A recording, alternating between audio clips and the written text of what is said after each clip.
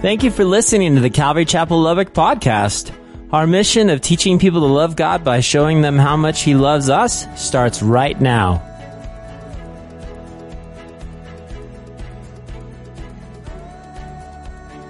All right, church, well, I want to start the study off this evening with a story I heard about a young man named Frank. Frank was about 17 years old, and he was a senior in high school, and he was getting close to graduation. He was really excited about college coming up and graduating. He had a bright future, and he had some degrees he was going to pursue, and he was really excited about this, and his parents were too. But the problem was Frank was from a poor family, and he was not going to get the financial aid that a lot of his friends were to go to college. They learned early on that he's going to have to work his way through college. And before he could even get to that point, he needed to build a nest egg so he could make it plausible. So day after day, Frank would pray and pray that God would bring the right job into his life and that he would be shown what to do. And one day, his buddy Billy came up and he's like, "Hey, Frank, listen, my uncle works in the oil field and he's got 2 spots open for us to go work with him. We'll be making like $20 an hour. It'll be great. It'll be perfect for you raising money for college." And Frank got to thinking about this. He's like, I've been praying. It's going to be great money. Maybe this is from God. So he took the idea to his parents. He said, "Mom, Dad, I think I'm going to go work with Billy in the oil field, make like $20 an hour. It's going to be perfect." And Frank's dad was very reluctant to agree to this because he had worked in the oil field when he was a young man, and he remembered the harsh environment, morally speaking, that it was. And he told Frank, he said, "I don't know if it's a good idea, son." He said, "They're going to treat the newbies a certain way, and when they find out you're a Christian, it's going to be even worse. I don't think so." And Frank finally showed his dad that he wasn't kidding. He was going to go do this. So he agreed, and finally the day came where they were going to drive off into the horizon, him and Billy, and go work in the oil field. And so they waved goodbye. And months passed, several months. And finally the day came where he made enough money to come back home. And he called Mom and Dad. He said, "Hey, I've got enough money. I'm going to go to college. I'm excited. I'm coming home." And so they said, that's great news. And so Frank and Billy drove all the way back home. His parents helped him get his suitcase out of the car, and his dad pulled him aside. He said, "Listen, Frank, I'm curious. How were you able to maintain your faith? When they found out you were a Christian, how did it go?" And quickly, Frank answered his dad. He said, "Dad, they never even found out I was a Christian." And right then, as he said it, he realized that he had lost focus. Yes, it was important that he go and make money for college, and there was nothing wrong with any of those things in and of themselves, but he had lost focus of who he was. And so just like Frank lost his focus, Paul is writing to believers in the Corinthian church that have lost their focus. From what I can tell, Paul is writing to believers, or 3 types of people in the Corinthian church: those who are, those who aren't, and those who think they are but aren't. Or, as our brothers and sisters that might live a little deeper in the woods would say, those who is, those who ain't, and those who think they is but ain't. He's telling the Corinthians that they need to be of one category: those who are of the faith, who abide in the Lord. The problem is that many of these brothers and sisters in the Corinthian church were not maturing properly, because either they were not sincere believers, they lacked knowledge, or they were simply being influenced by their environment instead of becoming more like Christ. I've heard it said that we can be a thermometer or a thermostat. A thermometer is changed by its environment, while a thermostat changes the environment that it's in. And we as Christians are supposed to be thermostats.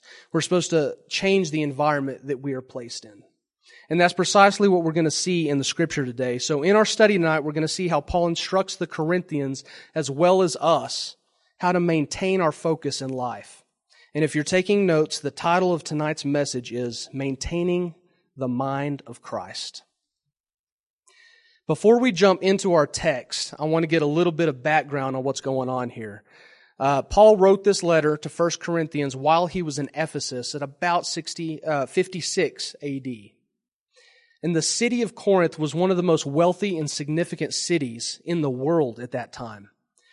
It was located in such a way with 2 main harbors that the city of Corinth could control the trade and traffic of the eastern and western seas. So it was an extremely wealthy area that attracted migration from all over the Mediterranean world. And naturally, it was like a smelting pot of cultures, customs, and ideas. A lot like America, I would say. The economic environment of this area would be comparable to America, while the spiritual environment would be kind of like New Orleans. I don't know if you've been there, but it's a very eclectic gathering of ideas, religions that are mixed. It's very, in that way, spiritual. So, one author writes, many of the fertile cults that existed in the city included acts of magic and sexual perversion as a part of their worship. Corinth's temple of Aphrodite, the goddess of love, at one time had 1,000 priestess prostitutes within its confines. Could you imagine that? Kissing your wife and kids goodbye. Daddy's going to church, right? That's incredible. What happened here is that on Paul's second missionary journey, he had planted this church in Corinth. He had met Aquila, Priscilla, who he worked a day job with for well over a year, and then they were driven out of the area by the religious authorities. And that was Paul's success model, right? He would move into a town and he would preach the gospel, start a church, and then get stoned, thrown in prison, driven out. That's what he did. So Paul continues on his missionary journey and later finds himself in Ephesus when he gets words of divisions happening in the Corinthian church that he had planted. Members within the body were saying, I follow Paul, I follow Cephas, I follow Apollos, I follow Christ. And, it'd be like people today choosing leaders that are men instead of Christ. They started separating themselves into groups instead of being unified in the body of Christ. That's what was happening.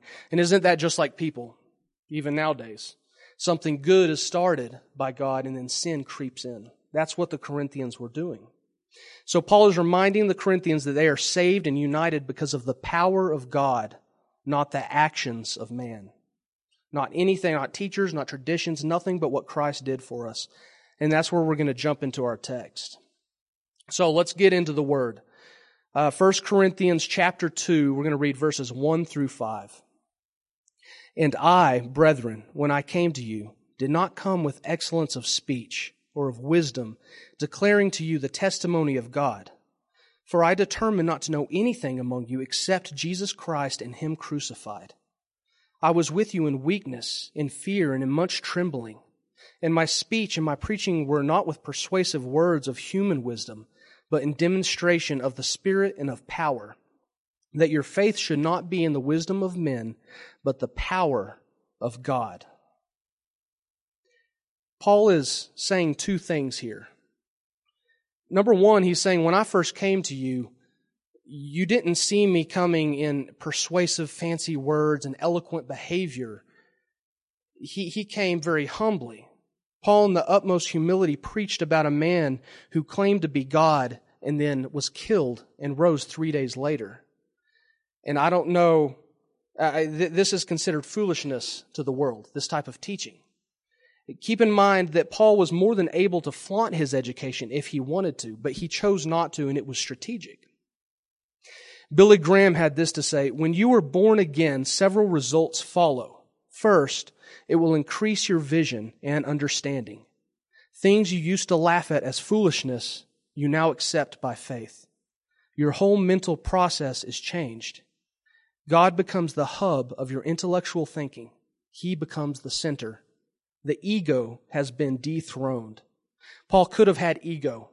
He had the ability, he had the education, but he chose not to. Paul, number 2, is defining a line of distinction between the wisdom of man and the power of God. In the next chapter, Paul clarifies that the wisdom of man is foolishness to God. It can't even be compared with God's wisdom.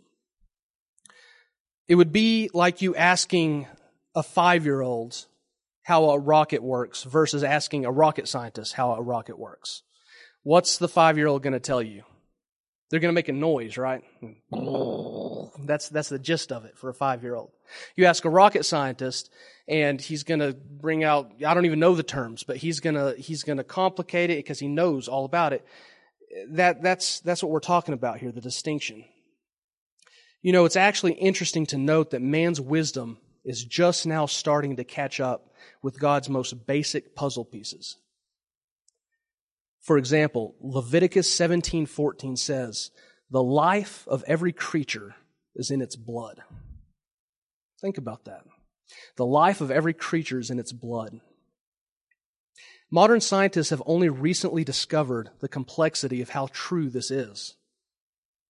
The complexity of the molecular factory in which DNA is used to produce life still has evolutionists arguing what started it in the first place.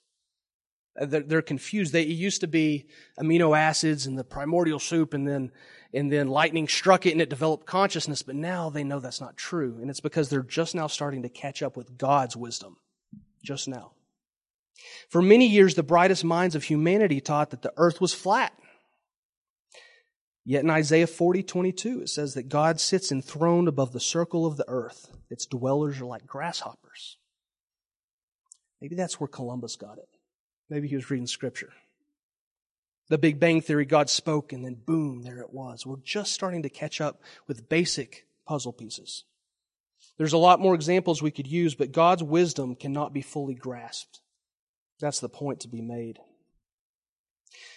The power of God that Paul refers to here come in verse 5 is the Greek word dunamis. Dunamis.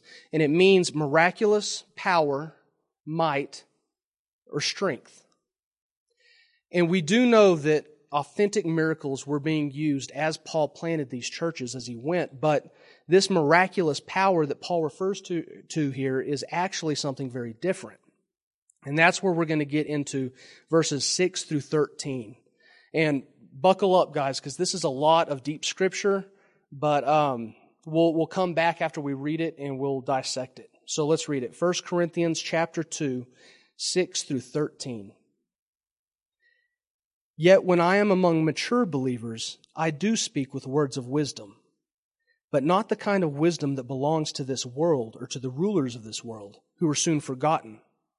No, the wisdom we speak is the mystery of God, His plan that was previously hidden, even though He made it for our ultimate glory before the world began. But the rulers of this world have not understood it. If they had, they would not have crucified our glorious Lord. That is what the Scriptures mean when they say, "No eye has seen, no ear has heard, and no mind has imagined what God has prepared for those who love Him." Verse 10. But it was to us that God revealed these things by His Spirit. For His Spirit searches out everything and shows us God's deep secrets.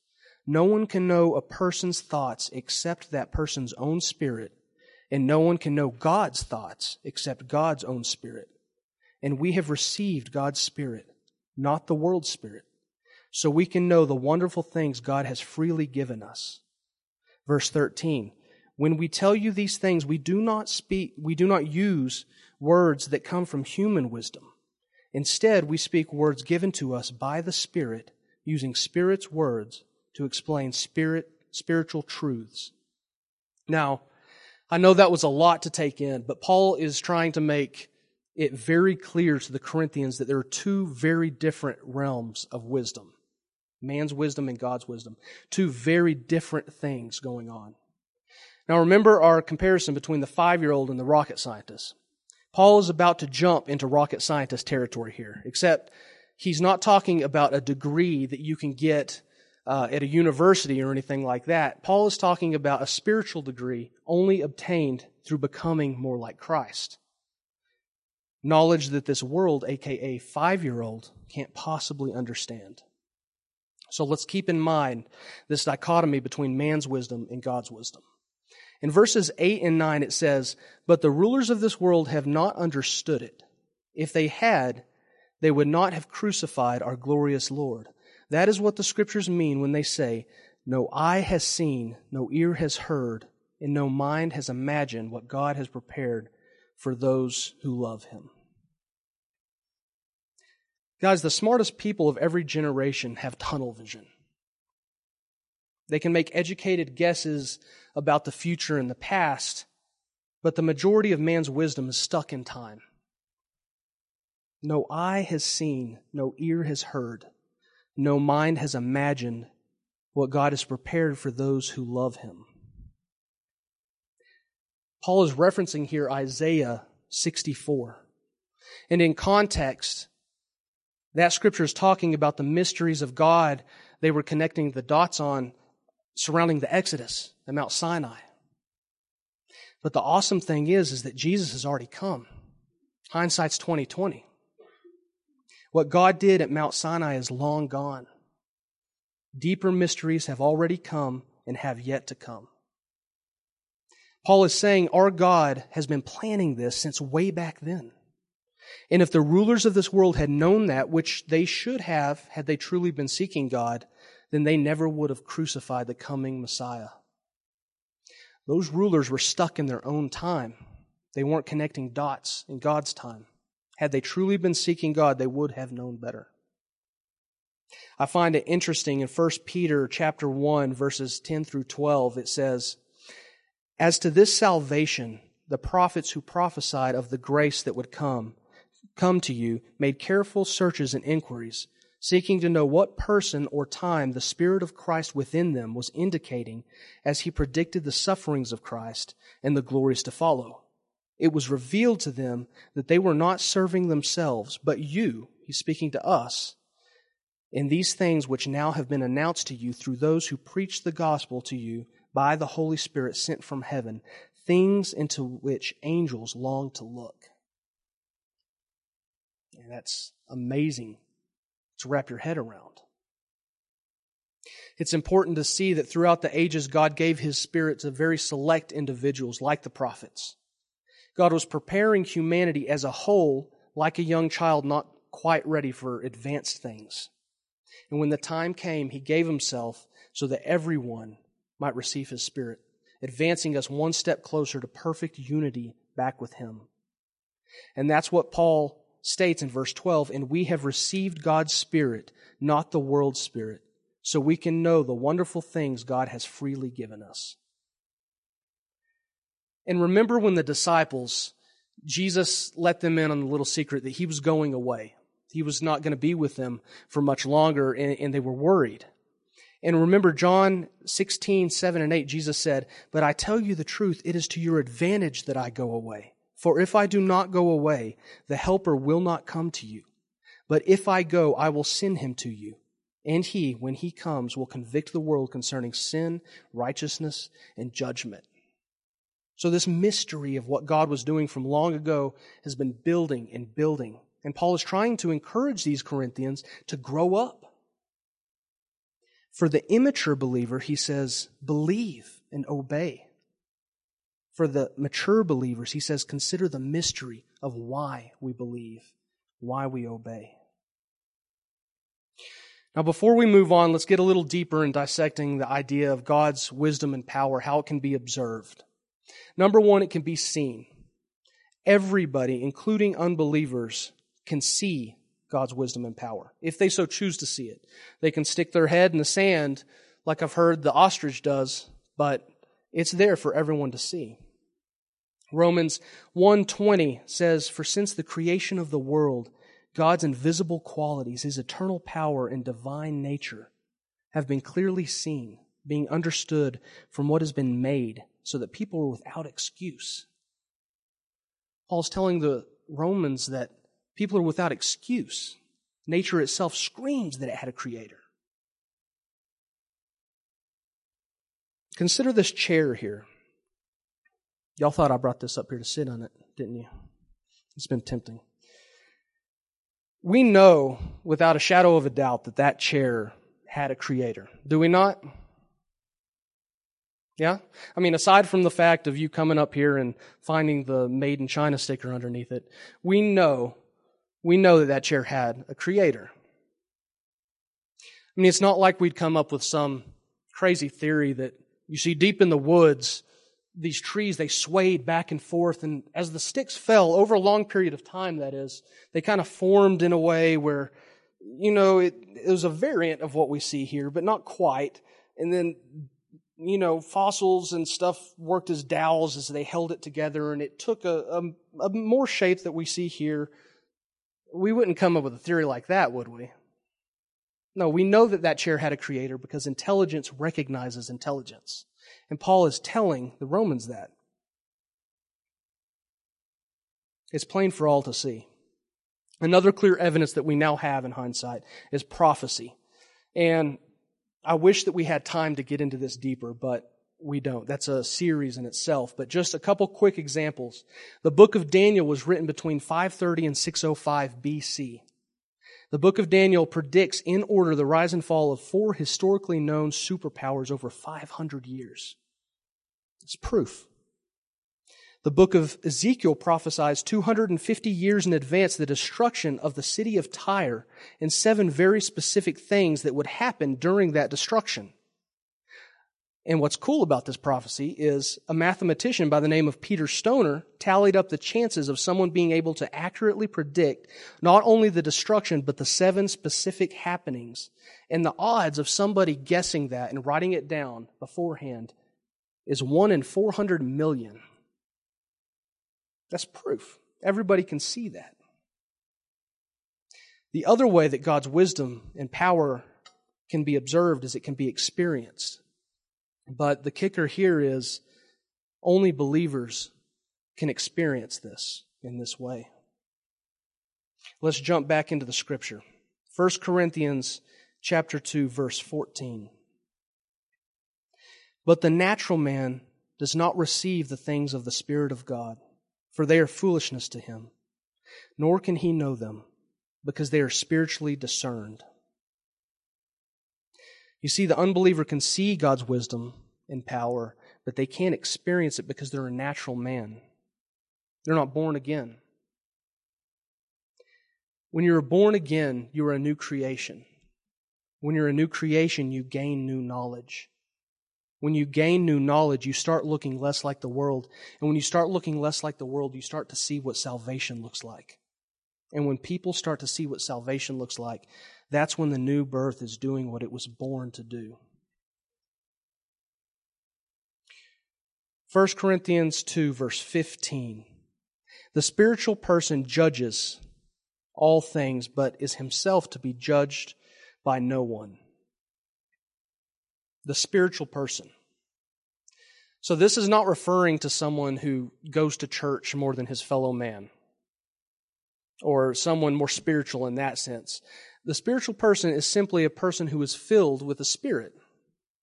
So if you are saved and abide in the Lord, then you are a spiritual person. I just thought I should lay that out because people tend to throw certain terms in a box and they get really misunderstood. So enough said, let's move on. Check out what Paul is actually suggesting here.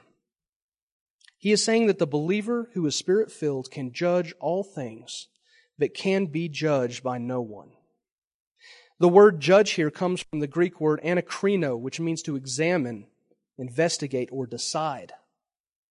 So the spiritual person can look into a situation and see truths and insights that an unbeliever is not even aware of. And on the flip side of that coin, an unbeliever can look into the life of a spiritual person and be completely ignorant of what's really going on. Like when Paul and Silas were singing joyful hymns while sitting in prison. Have you ever thought of what the prison guard was thinking while that was going on? Why are they so happy? Doesn't make sense. Or how about when you have the joy of God when you're going through a really hard time in life? It'll be very confusing to the unbeliever. When they see us dedicate time of worship and study on Wednesday nights and Sunday mornings, they're confused because they don't realize that what we're doing here is so much more real than the sports they'd rather watch. We don't make sense to the unbeliever.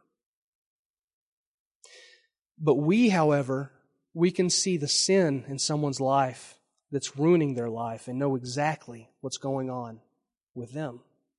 We know the cure for their sickness, but they can't see it because they refuse to cross the bridge of unity that God has provided through Christ. Paul continues this distinction between the believer and the unbeliever in verse 16. For who has known the mind of the Lord that he may instruct him? But we have the mind of Christ. Paul is referring to an unbeliever trying to instruct a believer here, believe it or not. Matthew Henry puts it this way: who can enter so far into the mind of God as to instruct him, the believer, who has the Spirit of God and is under His inspiration? He, the believer, only is the person to whom God immediately communicates the knowledge of His will. You see, there's a sharing of the same mind with our God. Do you believe that? I'm not going to lie, this is a hard thing to put into words. But I can tell you that I've experienced what this verse is talking about. And I know that my brothers and my sisters have experienced what this verse is talking about. And these spiritual understandings that we have with God Almighty cannot be explained to the unbeliever.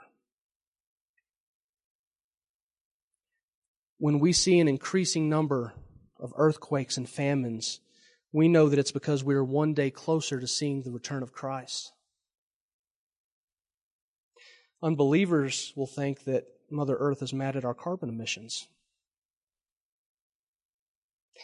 When we see society increasing in crime, hate, and division, selfishness, we remember the words of Jesus in Matthew 24:12, because of the increase of wickedness, the love of most will grow cold. Unbelievers will just see another step in societal evolution, but we know better. We see spiritual realities that can't be seen by those who don't believe. And Paul is trying to unify the Corinthians by explaining to them that Christians are not to be divided. They should be of one spiritual mind, the mind of Christ. Simply put, having the mind of Christ means that we understand what's going on in the body of Christ. We are a part of that body. Every body has a head, and ours is Christ. And like our own brain tells us to breathe, eat, sleep, drink, etc., so Christ guides the body of believers to very specific and holy responsibilities. Like our own brain tells us to breathe, eat, sleep, and drink, so Christ guides the body of believers to very specific and holy responsibilities.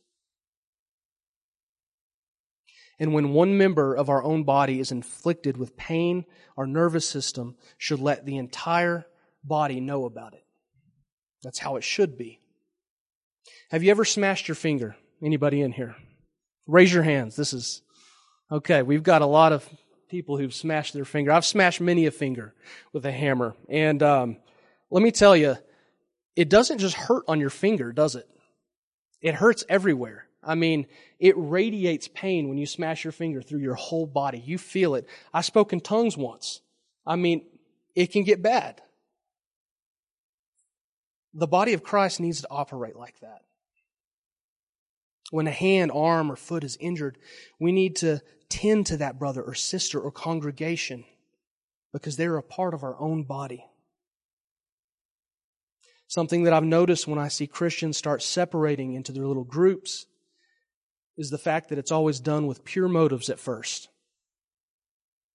But then it becomes unbalanced. We'll have a particular part of God's Word that we are drawn to more than all the others, and we'll start to build our theology around that idea. Some groups will zero in on spiritual gifts so much that they'll forget to apply rational thought to everyday life. Some will be so enamored with good works that they abandon their dependence on God completely. And some will push the intellectual side of things so far that their faith is completely pushed out of the way. I've heard this called Dalmatian theology, inspired in spots. The fact is, this is exactly what the Corinthians were doing in their pagan culture. They were so obsessed with sexual gratification that they invented a religion where they could do these sinful desires as a part of their worship. Think about that. When we start taking things out of God's perfect balance, we start to build our own religion.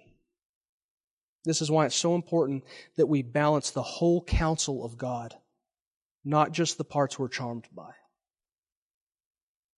When Christians first started assembling together, they did not do so as denominations. I do not know if y'all knew that, but they did not have like the Baptist Christians over there, the Church of Christ over there, the Pentecostals way over there, and then Calvary Chapel in the middle balancing them all. That's not how it started at first. Being a Christian, a believer, a follower of Jesus was originally called the Way. The Way. The way that Christians have separated themselves through denominations, I'm not going to lie, is troubling to me. And that might not sit well with everybody that hears that. And I do understand that there are certain heresies we need to watch out for. I do understand that. We need to warn people about certain teachings. But the type of division that I've seen through many denominations is precisely what Paul is rebuking here in the Corinthian church. As true believers, we must unify in the body of Christ. I've been to a lot of churches in my life, Baptist, Pentecostal, Church of Christ, non-denominational. And from what I've seen, there are pockets of true believers in every single one of these churches. However, there are many tares that have been planted among the wheat too. In some cases, far more tares. And this is where we should see a natural separation from carnality among those who have the mind of Christ. Jesus warned in Matthew 13 that there would be tares that would be strategically planted with the wheat, meaning there will be false Christians among true believers. Jesus said that when the time comes for the wheat to sprout, it will also be evident that there are weeds that look like wheat in the mix, meaning you will not be able to tell the difference until both start to come to maturity. That scares me. What do tares look like? They'll look a lot like Christians at first, won't they? They'll act spiritual. They'll have a pretty good Christianese down. They'll talk it. They'll pray real spiritual prayers, but they will not be spiritual. Paul is reminding the wheat that is growing in the Corinthian church that they have the mind of Christ, which should result in a progressive unity in the body of Christ, but should also result in a natural separation from the tares. The last thing that I want to do is to discourage any believers that are struggling with sin right now or going through a season in your walk. You should know that the difference between a true believer and a fake is the heart of that individual while under the conviction of the Holy Spirit. I want to repeat that because I do not want to discourage a true believer.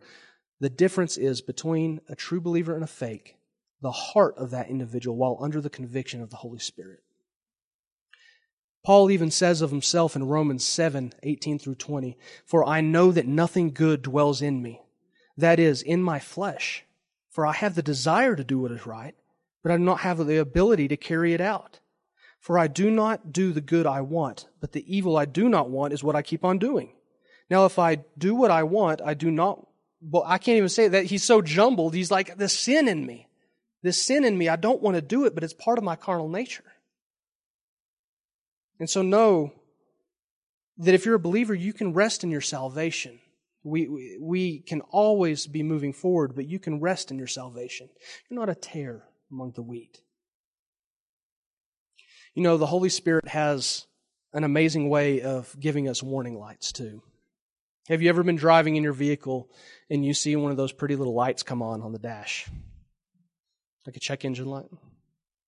Do you smash those? You pop them so you don't have to look at them anymore? You know, it's funny. My grandmother actually did this.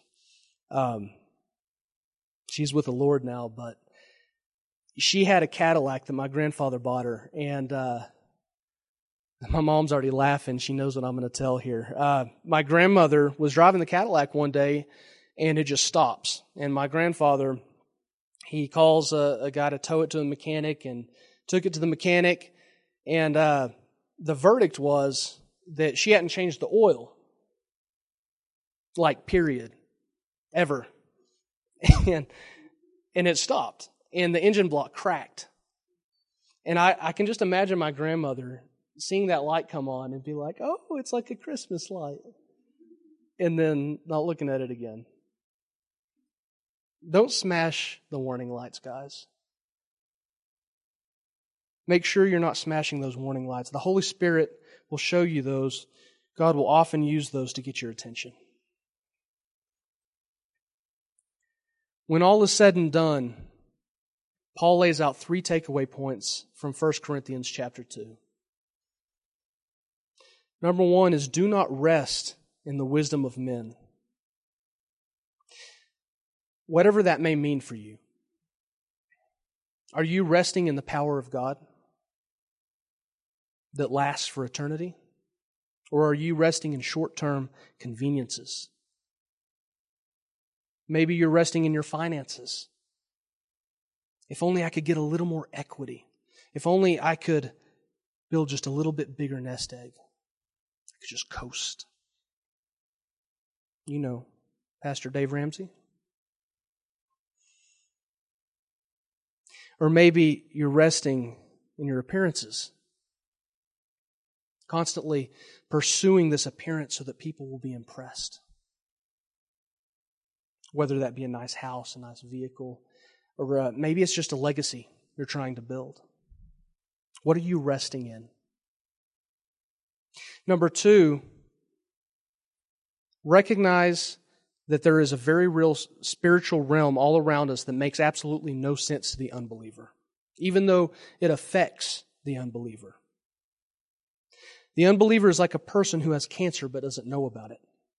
They'll go to the doctor because they have a migraine, and the doctor will give them a higher dose of Tylenol.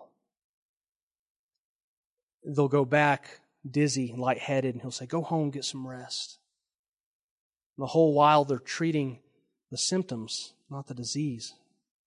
Sin is a cancer, and it has one treatment. So Paul's second takeaway point is that unbelievers are unaware of these very real spiritual truths. Number 3 is to know that we have the mind of Christ. Not only are people watching us whose salvation can be altered considering our lives, but God is watching us. Let's make sure we're not polluting the mind of Christ. And I'm going to close with this. Guys, we live in a modern day Corinth. Our environment is pulling us in so many different directions. Let's not grieve the Holy Spirit of God. Let's not compromise our thinking and conduct for a false sense of security. Let's not sink into the trap that the Corinthian church did.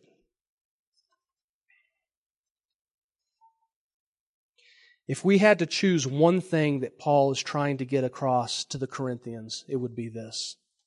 There are 2 natures in every single believer, carnal and sanctified.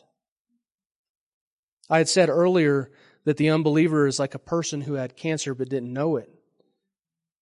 But the thing is, guys, we who are believers also have that cancer, but we know it.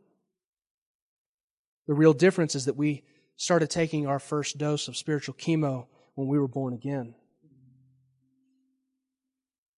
However, in order to be completely cured from this carnal cancer, guys, we must continue taking the antidote day after day.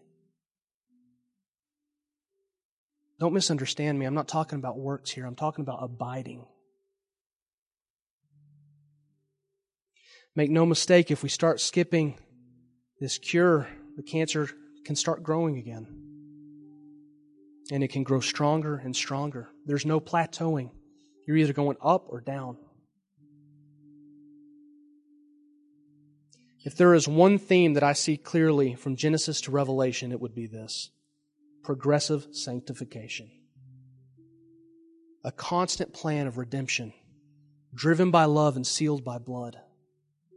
Let us stay focused, church, on eternity. Let us stay driven by eternity, resting each day on the strength of our God, not in our own. Let us not be like those who shrink back, but rather push forward as we maintain the mind of Christ.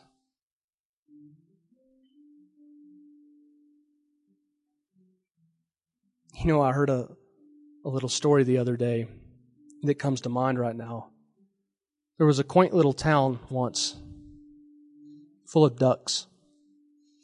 who would get up every Sunday and waddle out of bed, waddle to their closet and get their clothes on, waddle out the door and waddle down the street to their church. They'd waddle down the aisle and get in their pews. And the preacher duck would waddle to the pulpit and he would preach, "Ducks, we have wings. We can fly. We can fly from that serpent. We can soar like wings of eagles.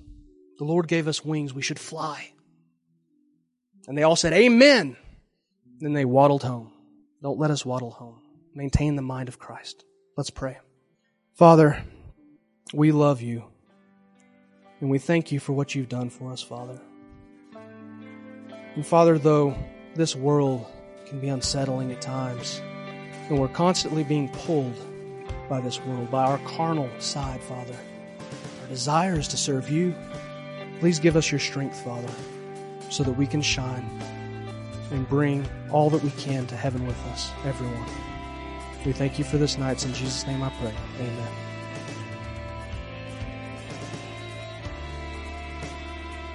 Hey, this is Pastor Josh. I hope this message has encouraged you in your walk with Jesus. If it has, we would love to hear your story of how it has impacted you, or especially if you responded to the invitation to receive Jesus into your heart as your Lord and Savior. To get in touch or to receive more information, please contact us by phone at 806-799-2227 or send an email to calvarylubbock@hotmail.com. Again, that phone number is 806-799-2227. Also, if you want to partner with us financially to take the gospel to West Texas and the world, please click on the donate button on calvarychapellubbock.org. Thanks for listening to the podcast. May God richly bless you.